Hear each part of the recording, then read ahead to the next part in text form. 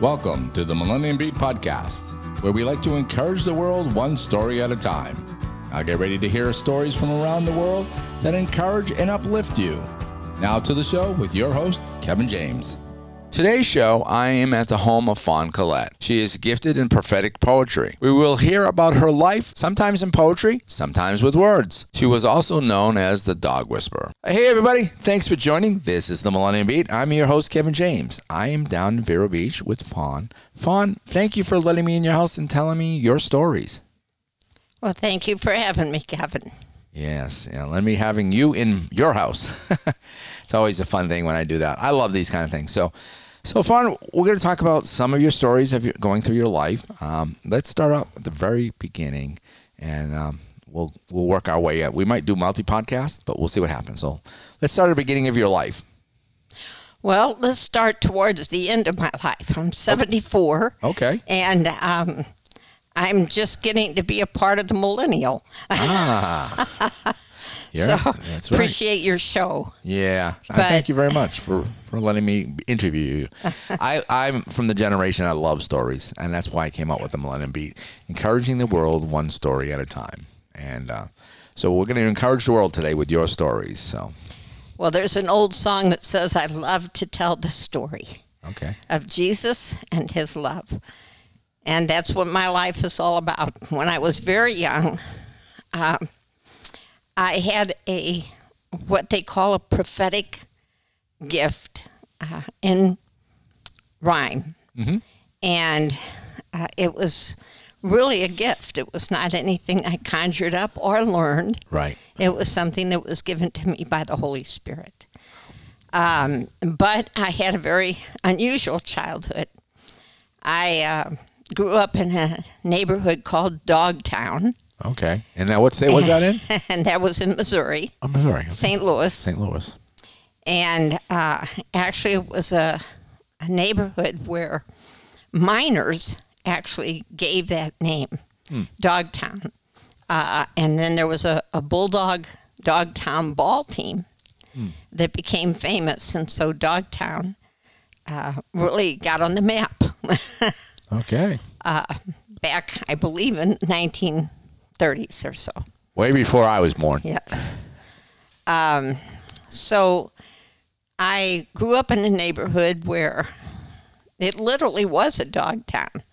We were in the city, but we were surrounded by the evidence of country, of old. Okay. The old country. And with many, many different flavors as far as people. The Irish, the Italians, you just had so many different people that have come from the old country. And we all enjoyed the being neighbors. Right. And getting to share meals together and getting to know each other from house to house and home to home. If anybody in the neighborhood needed anything, right, all the neighbors came together. Mm-hmm. And we had things like Ted the milkman and Jerry the mailman. Okay. And Jerry always told the kids that he had a ring-tailed monkey in the back of his mail pouch. We had some really fun times. We lived on Ripple Street, which was a very steep hill, so we did a lot of sleigh rides. Oh, I can imagine. A lot of fun things that I can pull back out of my memory. But one of the things that was so fun to me is that I loved animals. I loved dogs. Right. And I would actually have a pack of dogs from all over, from probably 12 blocks away, would come every morning and gather in my front yard and walk me to school. Oh, wow. And this is when the dog catchers were just starting to, come around and starting to corral the dogs. So I trained these dogs. There was at least 7 to 8 dogs that would meet me every morning. And I would train them to stay at the corner, a block from school, so that they wouldn't get caught by the dog catcher. Right. So, which was quite an amazing feat because I was only about 10 years old. 10 years. Now, did they stay there all day waiting for you until you came back? No, the amazing thing is that they left, but they always were standing at that yard that I'd leave them in at 3:15 in the afternoon. So it sounds like they were there when you left to go to school. They went did something. That's right. And then they know, okay, it's 3 o'clock. We're gonna go back. And they go back. Somehow their inner clock knew that it was time for me to get off of school. And I think animals are smart like that. I know my cat knows when I'm working and I come home at 11 o'clock, 11:30 on Friday night. Mm-hmm. It's right there waiting for me. They know. They know. It says, okay, it's time to come home. And it's so interesting because God created this world. Right.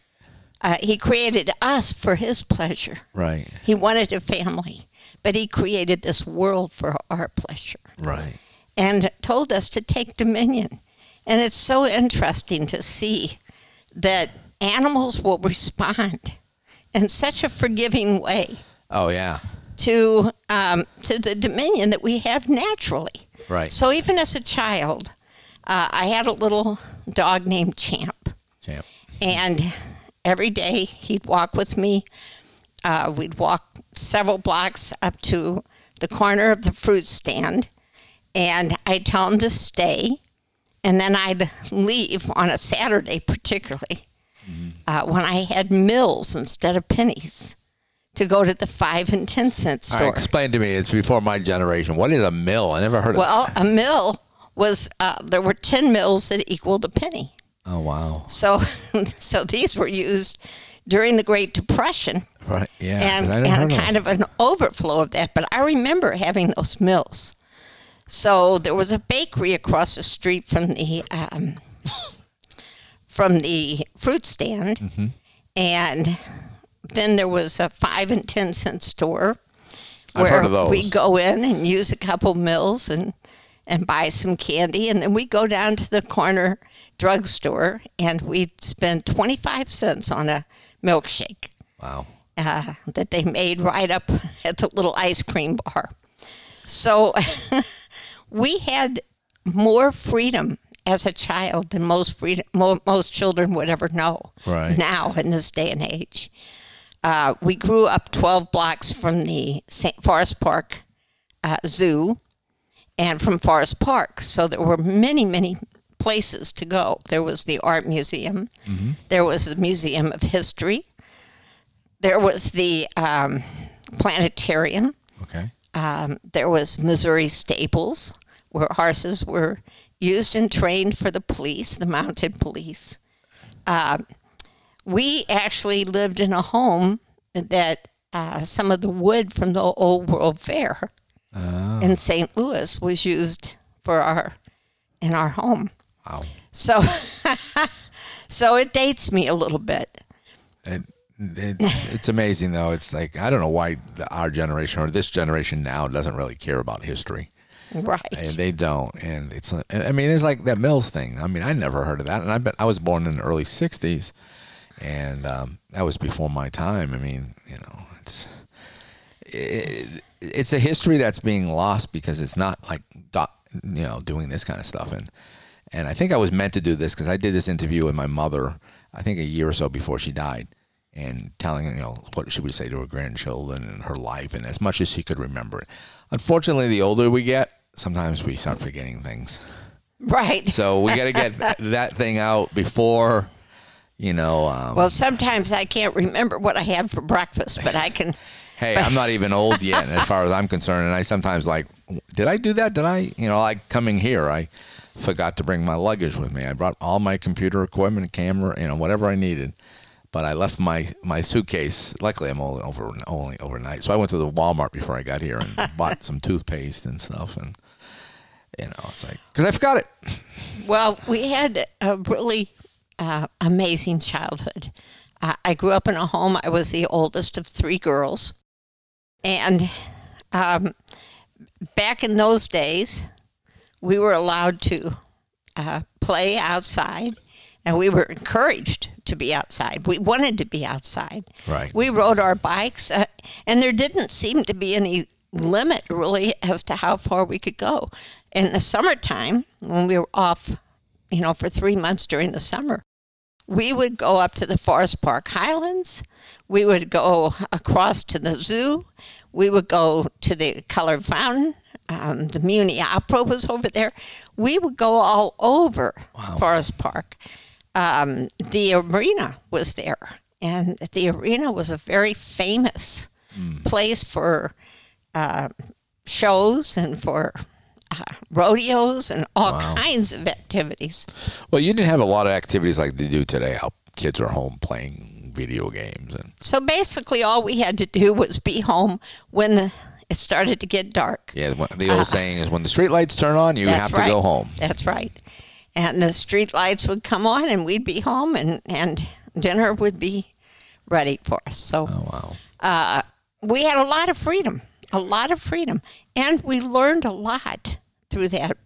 The amazing thing is it was relatively safe back in those days. Now it's very limited. But getting back to the dogs, I had a little dog named Champ. He was part beagle and part German Shepherd. Oh, wow. So he looked like a German Shepherd with floppy ears. And he wasn't that big, I'm sure. No. Because beagles aren't that medium big. size, but he was absolutely the joy of my life. And I entered him into a Oakland playground dog show, and I won first place. I got my first blue ribbon. So I've always had a way with the animals. I shouldn't say this, but my dad loved nature, and he would always teach us about nature. And we had a neighborhood dog named Tex, and Honey Gal was Uncle Jim's dog. And he wasn't our uncle. We just called him Uncle Jim. But the dogs would all show up in our yard, and Dad would say, "Sit down, girls. Here comes the coldest nose in town."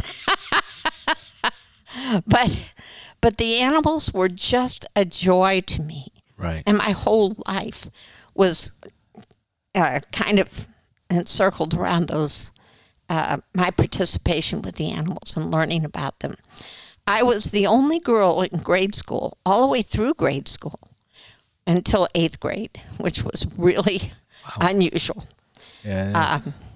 At a school called Gratiot, Gratiot School. And the boys that were in the school, the whole classroom, we were right at the bottom of what they called the Italian Hill. Okay. So our neighborhood was positioned right at the bottom of that hill. And so there were a lot of Syrians and a lot of Italians. And sadly, there was a lot of gang activity. Okay. So it really wouldn't have been safe, except that since I was the only girl, they protected me from everybody. And so I was like I was a mascot or something, but I was very protected from all of the things that could have happened. And so it was an unusual thing, but it was a very lonely time for a little girl to grow up in a neighborhood where half of the guys wound up in the state penitentiary, and the other half were shot and killed in East St. Louis. It was that kind of scenario. It wasn't a very good environment, and yet I thrived. Yep. So you made it through the rain. So in 3rd grade, our teacher taught us about poetry, and a little bit about writing. Okay. Creative writing. So the first story that I wrote was about the person that I admired the most, and that was Jesus. Oh. Now, the funny thing is that as a little girl, I remember dancing and twirling before Jesus, loving him with all my heart. I didn't know anything about religion, but I had a relationship, and it was a supernatural relationship. I knew that Jesus loved me. I went to a Sunday school. I learned some things. Right. But my relationship was much deeper than that. So I wrote a little theme on the person that I admire the most. And when I learned poetry for the first time, I wrote a little poem about Jesus, about the Father, the Son, and the Holy Spirit. And I remember that so well. And it really started to define my life. Okay. And it goes, I say I remember it well now. I just had, my mind just went blank. Yeah. That's no problem. I might have to get back to that. Yeah, if you come up with that, that's fine. We'll do it. Yeah. We'll add it in. Okay. Hey, things happen. All right, so going from there, so now you're starting in poetry. You're writing things. Let me ask you this question: is because I don't think you said it. Were you brought up in a religious or a Christian or a Catholic home, or was it all non-secular stuff? It was congregational. Congregational. What's that? I mean, when you say that, what does that mean? It was congregational church, denominational. No, I mean your personal family, your parents. My mom was Baptist. Okay, there we go. And had that Baptist background, but we didn't have a Baptist church close to us, so the congregational then you went there, okay. church was right there. What about your dad? I think that he kind of gravitated to the Baptist. Okay. But he loved God and he loved poetry. Wow. But he wasn't really a religious person, so to speak. Right. Okay.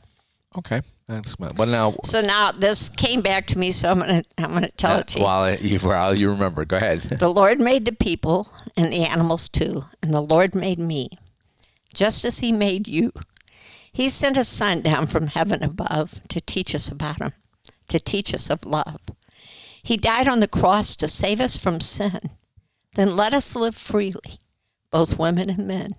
So this I tell you, how the world did begin, all because of the Lord and a Son helping Him. Wow.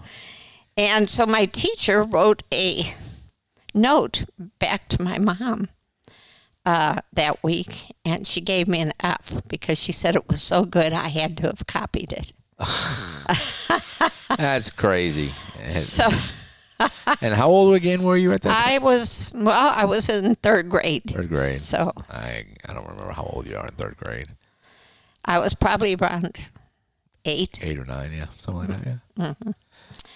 So, but what was interesting to me is this is how the world did begin, all because of the Lord and His Son helping Him. Now that, I believe, was prophetic. I don't believe anyone taught me that. Right. But that's kind of what God did with me. He would write things in my heart. Right. So my family was very musical. Now, because I was the only girl all the way through school, I was very lonely. The older girls, all they could think about were the boys, and they didn't want me in their little groups. The younger girls were too young to really play with. So I was very isolated. So I spent a lot of time reading comic books and playing with the animals. I was embarrassed about being a girl, and I was like a tomboy. I was very, very happy if I was walking down a creek bed, or if I was looking under a rock, or catching a snake, or catching tadpoles, or, I was so interested in nature, and I loved camps. So every year of my life, for as long as I can remember, from the time I was, probably 8 or 10, I wound up in camps every summer. Okay. And so I acquired lots and lots and lots, hundreds of nonsensical little camp songs. Okay, and I had a banjo. I had a ukulele, rather. My father got me a ukulele. And my sisters and I, my father would sing in the evening after dinner. We sang as a family. So, and we were good. So good that Stan Can Amateur Hour wanted us to actually be on television. Oh, wow. But my father didn't want his girls in show business. He wanted to protect us from that. So, but we had more fun and family times singing together. Right. And we didn't have time to talk about each other. Yeah. So music really became a wonderful therapeutic Period of time. Yeah. time. Question is now, do you remember any of those songs? Oh, yes. Oh, yes. Well, let's hear one of them. I know you don't have to sing it if you want. No, Just- yeah. You can actually just like a poem type of thing. Well, my father and my sisters and I would sing a cappella Okay. a song called Hear Our Prayer, O Lord, incline thine ear to us and grant to us thy peace. But we sang a lot of songs. Dad grew up in Arkansas. Right. And so he had a lot of hill songs, a lot of folk songs. So we sang a lot of those kind of songs and country songs. So we had a great, great time. Now, any of those been recorded of any sort? I do. I have recordings Of it? of some of us. Okay. So we had fun with that. But the thing that I wanted to emphasize is that without the social interaction of other young people, Right. I was very isolated and I was very lonely. And I had a tremendous imagination. And I believe we're made in God's image and made in his likeness. And that creativity that he has, he's placed on the inside of us. Right. And he's given us an imagination. So every child, that gets stifled as they grow. But I believed, I was a believer. I believed in Santa until I was 14 years old. Oh, wow. And as a matter of fact, every once in a while, I still believe in him as St. Nicholas Yeah. and his goodwill to the poor. But lots of life lessons Right. happened to me. The thing that I want to bypass now is from that childhood, when I was 18 years old, I fell in love, actually 17, with a young man. And he and I actually weren't together very much at all. And then I went as a governess in Cape Cod, Massachusetts for 3 children, right upon graduation of high school. Now, what city on Cape? Osterville, in a little town called Osterville. I think that's where my sister used to stay. Is that right? Yep. So anyhow, I came home 3 months later, and we ran off and eloped and got married because he was 18 and I was 18, but back then he had to have his mother's permission until he was 21 years old Oh, wow. to get married in Missouri.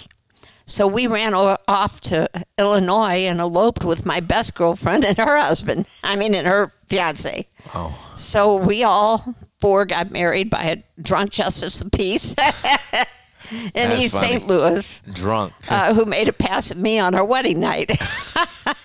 So quite an interesting start. I guess so. We were married 3.5 months, and he wrote me a letter and said he was too young for marriage, and he was going home to his mom. 2 weeks later, my wedding band pulled my finger off.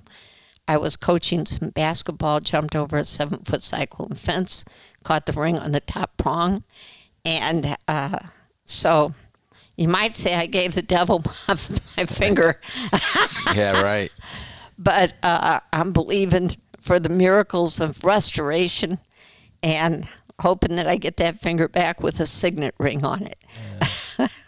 But I had a lot of heartache. So Right. I went away to college for about 2 years.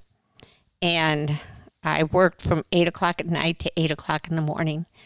I carried 17 and a half hours at school. I majored in physical education. I minored in child psychology. And I worked as a waitress at a little steakhouse called, it was called the Steakhouse. And Bruce Bobbitt owned it in Cape Cod, Missouri. Cape Girardeau. Not Cape Cod, Cape Girardeau, Missouri. Right. SEMO. It was called Southeast Missouri State College. So I went there for a short time, but I couldn't make it financially. Right. He had been drafted, and that was back when the draft was. And Right. he was drafted. So we were actually married 5 years, but we were only together 3.5 months. Wow. So when he came home from the service, he met me at the courthouse, and he said, "I'm sorry for what happened." He said, "But I'm still too young to be married." And Now, how old was he? he was, well, we were 18 when we were married, so Right. then he was, 23. So at 24, I married the father of my children. We were married a year, and then we had our first son. And then 4 years later, my daughter. We were married 17 and a half years Okay. altogether. And that was a very, very sad time in my life. He was a wonderful father to his children. He loved his children very, very much. He also loved women. And I don't want to tell his story, but I can tell you this, that one day God spoke to my heart, and he said, "You will never stand before me accountable for how he lives his life. Right. He will stand before me someday. But he said, you will be accountable for the choices that you make and how you live your life. And I've called you to walk in love." So I began a quest to understand love.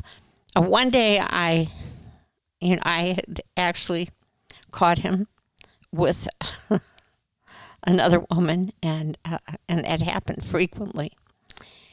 And I was so heartbroken, and I actually made a long list of all the wonderful things that I had done for him. I baked him a cake. I had cleaned the house. I was faithful as a wife. I was faithful. I was a good mother to the children, or to my son. And I looked so good on paper of all these wonderful things that I had done. And then on the other side of that paper, these were all the things that I had caught him doing. And he didn't look very good on paper. No. And I sure thought that God was going to agree with me that he was a rascal and needed to be dealt with. And so I said, "God, I love him so much, but he doesn't love me." And God spoke to me. Even though I wasn't into religion, Right. I heard him clearly. And he said, "So you love him. Let's take a look at love." And I knew about the love chapter in Corinthians. Okay. So I went to that chapter, and the first thing I saw in that translation was love never takes notes. And, of course, love is always gentle. It's always kind. It never takes into account a wrong suffered. It never takes notes. It's never envious. It's never jealous. As a matter of fact, everything that love was, I wasn't. And so instead of agreeing with me about his life, the Holy Spirit really checked my heart. And I had tears streaming down my face. I'll never forget. And I said, "Lord, I don't know how to love that way. Love bears all things, believes all things, endures all things. Right. And love never fails. I said, I don't know how to love that way, but I want to learn. So I'm trusting you to show me what love really is. And I'm not saying I arrived then. It was just the beginning of beginning to want to know who God really was, because God is love. You know, that he who knew no sin became our sin. Right. And it's amazing the journey that he took me on. Once I wanted to know him, and I wanted to know the truth. And of course, the word says you shall know the truth, and the truth will set you free. And he said that word know is an interesting word in the Bible. It's used when Adam knew Eve, when a man knew a woman, when they became one. And God wants that kind of intimacy with us, that we would become one with him, that we would be joined with him, that our hearts, spirit, soul, and body would belong to him. So that word know, you shall know the truth, and the truth will set you free, was much deeper than just a mental assent. Right.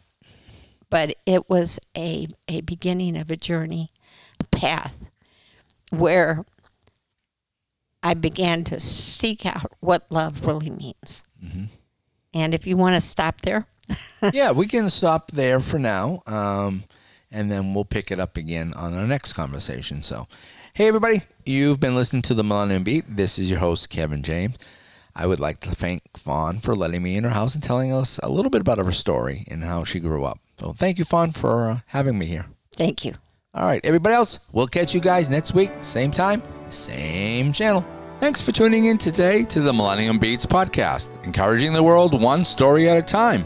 I hope you heard something that was encouraging to you. We'd like to hear from you with your stories, so send them to stories@themillenniumbeat.com or give us a call at 407-624-9957. You may find us on social media, Facebook, Twitter, Instagram, and our YouTube channel. Please like and follow us and share us with your friends. You may also go to our website at www.themillenniumbeat.com, where you'll find our last 25 podcasts, our list of our different platforms you may listen to or download our podcast, our latest YouTube videos for all our shows on the Millennium Beat Network, a calendar with past and future guests for all the Millennium Beat Network shows. Also, there's pages with pictures of all our guests and hosts. You have any questions or comments, please contact us at info@themillenniumbeat.com.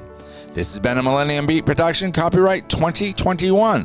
The guests' views and opinions may not always be the views and opinions of the Millennium Beat, LLC. You've been listening to the Millennium Beat with your host, Kevin James. I'm going to give you a little snippet of a show called Family Matters with your host, Paul Kindle. If you want to hear more shows like that, go to KindleFamilyNetwork.com. Once again, I'd like to thank Paul Kindle for the use of his show. Welcome to Family Matters, a daily look inside the real world of parents and their children. I'm your host, Paul Kindle.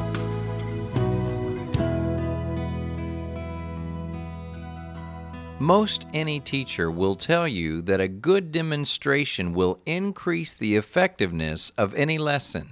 Several years ago, my son Alex and I got into my car intending to travel to the next city north, but as I turned the key, I realized that the battery was dead. Knowing that this car had sat for quite some time without being started, I assumed that the battery just needed a little charge. So we gave it a jump from my wife's car and headed off to the highway. As we traveled, I began to explain to Alex how a manual transmission automobile, such as mine, could be tested to see if it would start while in motion. You simply put it in neutral, turn it off, and then try to start it again, I explained. If it doesn't start, you just put it in a lower gear, slowly let out the clutch, and it will start again that way. Well, Alex couldn't seem to grasp what I was trying to teach him, so I said, "Here, I'll show you." I turned the car off while still moving down the left lane of the highway and said, "Now, watch." But as I fumbled with the ignition, I realized that the steering wheel had locked. And as hard as I tried, I could not get it in the right position to release the key switch. Drifting from the left lane into the right, Alex nervously asked, "Is it supposed to work like this, Daddy?" Sometimes in life, even our best attempts to teach our children just seem to go wrong. And parents often feel as though they can admit no error on their part whatsoever. But in reality, a child needs to see his parents' response to a mistake. Covering it up or just acting like it didn't happen will only teach your child to do the same. 2 Chronicles 8:21 says, "Be honest, not only in the sight of the Lord, but also in the sight of men." That includes your children. Owning up to a mistake or a poor judgment can be a great demonstration in teaching your children how to handle their mistakes. Sitting on the side of the road, I said, "Alex, that was a big mistake, and I apologize for scaring you, Alex." And he said, "That's okay, Daddy. I forgive you." Now, I was embarrassed by my mistake, but proud of my successful lesson in honesty, until he asked, "Dad, are we going to tell Mom about this?" That's Family Matters. I'm Paul Kendall.